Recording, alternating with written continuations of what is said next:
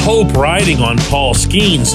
What we don't know is if it's all of the hope. Good morning to you. Good Thursday morning. I'm Dan Kovacevic of DK Pittsburgh Sports, and this is Daily Shot of Pirates. It comes your way bright and early every weekday. If you're into football and or hockey, I also offer daily shots of Steelers and Penguins, the same place that you found this. MLB Pipeline, in particular, two really well-known and well-respected longtime baseball prospect analysts, Jim Callis and Jonathan Mayo, put out a set of surveys, predictions for the 2024 season, and among those was that Skenes will be the National League Rookie of the Year. Not exactly breaking great ground there. I mean, he was just the number one overall pick in the draft and was being compared at the same age or the same point in their careers to Steven Strasburg. When those types of experts have rewound their clock to search for a comparable to Skenes, they go right past Garrett Cole to Strasburg. Remember that. So everyone thinks the world of Skenes. And one would think that, here's a nice little feather or semi-feather or even just a potential feather for the Pirates, and this guy's going to fire up a daily shot that's going to be about something negative. And you know what? I'm sorry, but I did, okay? And I'm going to share it with you. But hear it out before you think I'm just piling on or whatever. This pitching staff, the 2024 pitching staff, consists of Mitch Keller. Let's slot him at 1. Marco Gonzalez. Let's slot him at 4. Martin Perez. Let's slot him at 5, just because he's kind of not disrespecting or anything, but let's just do that anyway because he feels like the 5 lefty, like the obligatory lefty that you have in the mix. All right? So what you're left with is a 2 and a 3, as I've been sharing with you for a couple of weeks now. The 2, let's presume, is an outside acquisition. Let's take right now Ben Cherington at his word for it that the Pirates are continuing to look for significant upgrades at a couple of positions, including starting pitching. And let's presume that neither Gonzalez nor Martin fit that bill. And I think that's a pretty safe presumption, especially considering Gonzalez is going to be trying to come back from an injury that not many pitchers make it all the way back from. So who's the 3? Well, the 3, as I see it, is Skenes, but not right away, because it is going to take Skenes time not to produce the results or the wow factor that you'd want, but to build up into a regular major league rhythm.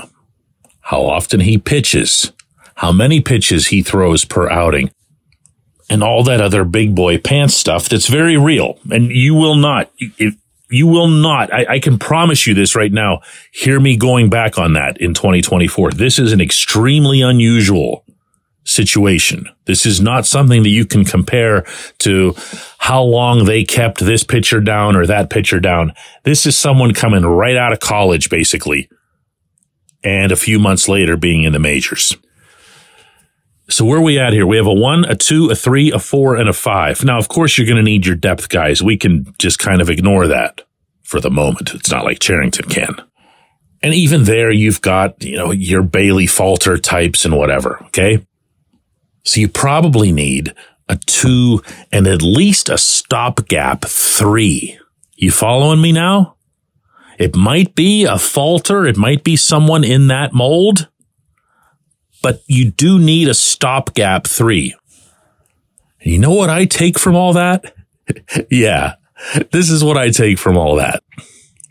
It's been 5 years under this front office.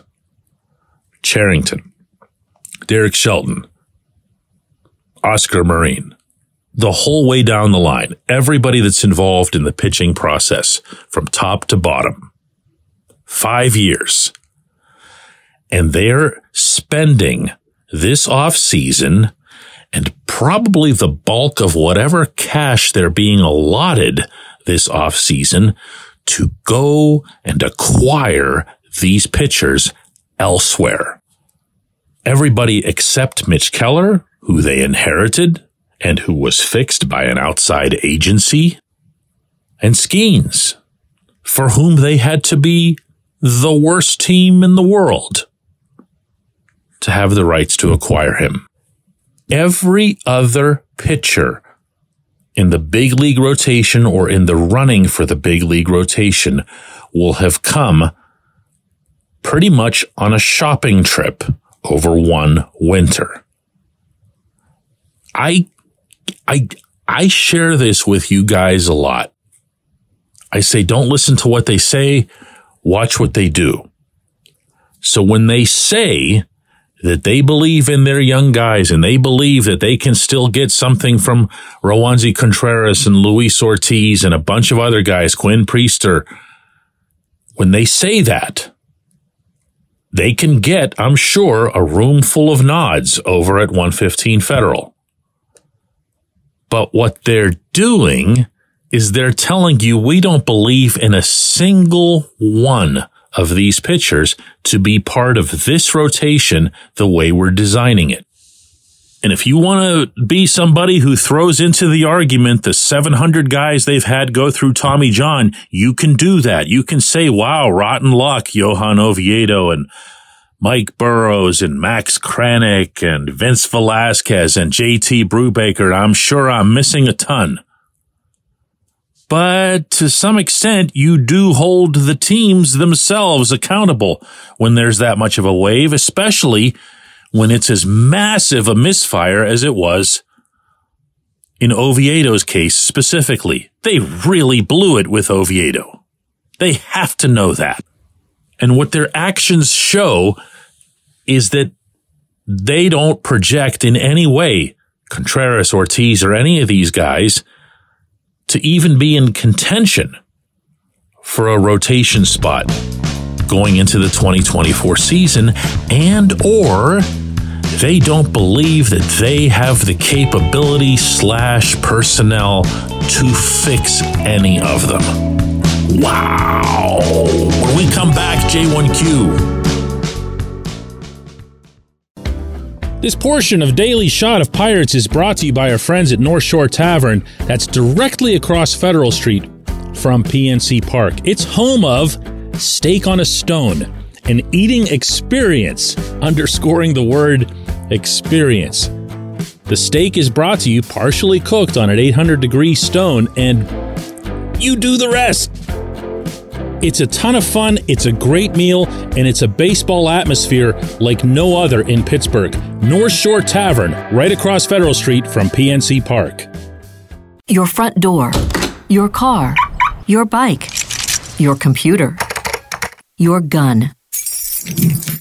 Safety is a habit. Every day you lock and secure your home and everything you want to keep safe. Gun safety and responsible storage are no different, and the best way to help prevent accidents, misuse, and theft. If you have a firearm, own it, respect it, and secure it. Visit ProjectChildSafe.org. Brought to you by the National Shooting Sports Foundation and the Bureau of Justice Assistance.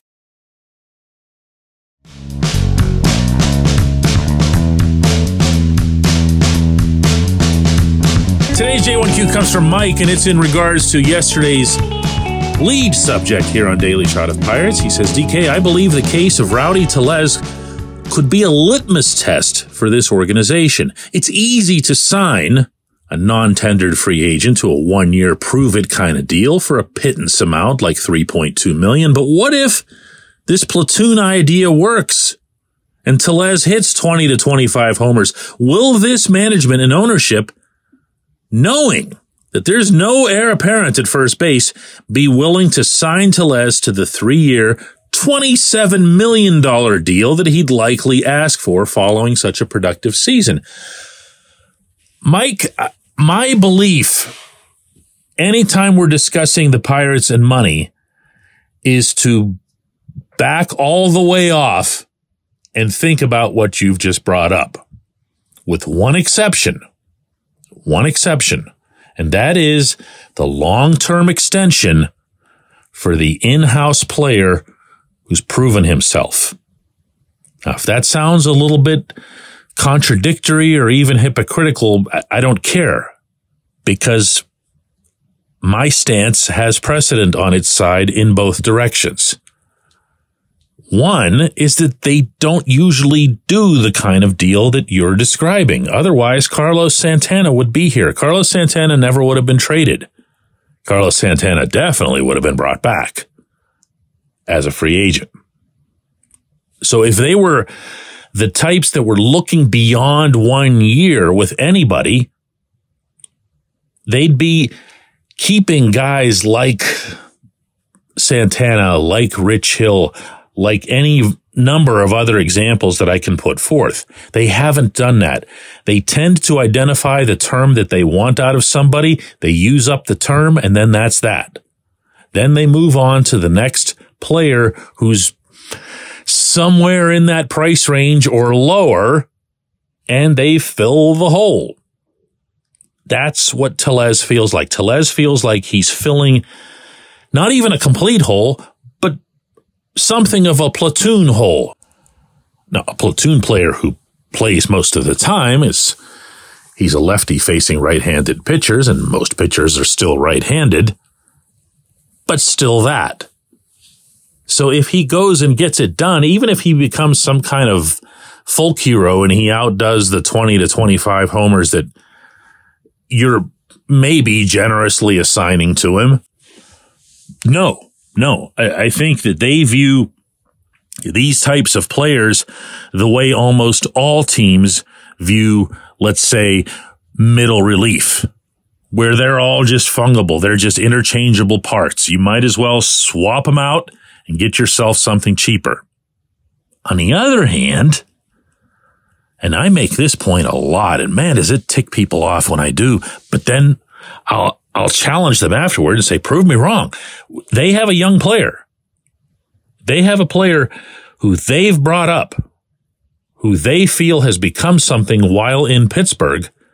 They've kept that player. They've actually been doing that for a while. It predates this management. One of the contracts that everyone forgets about now, and for all kinds of very, very good reasons, is the Felipe Vasquez extension. Before Vasquez, they were signing other guys to extensions, to longer-term extensions. They did it with Starling Marte. They did it with Gregory Polanco. They did it with Andrew McCutchen. They didn't do it with Garrett Cole. Cole is a Scott Boras client, and Boras always, I don't want to say instructs or orders his players to test free agency, but he twists the arm pretty good. And Cole was never going to stay in Pittsburgh, not because he didn't like it, but because he's got Boras for an agent. And obviously it's worked out pretty well for all of those guys, not the Pirates. But here, now, in this environment, you've got Brian Reynolds wrapped up. You've got Brian Hayes wrapped up. I believe that this winter you will see both Mitch Keller and David Bednar wrapped up. That's a positive trend. Heck, maybe they'll even try one of those crazy Tampa Bay extensions with Paul Skenes. I don't know.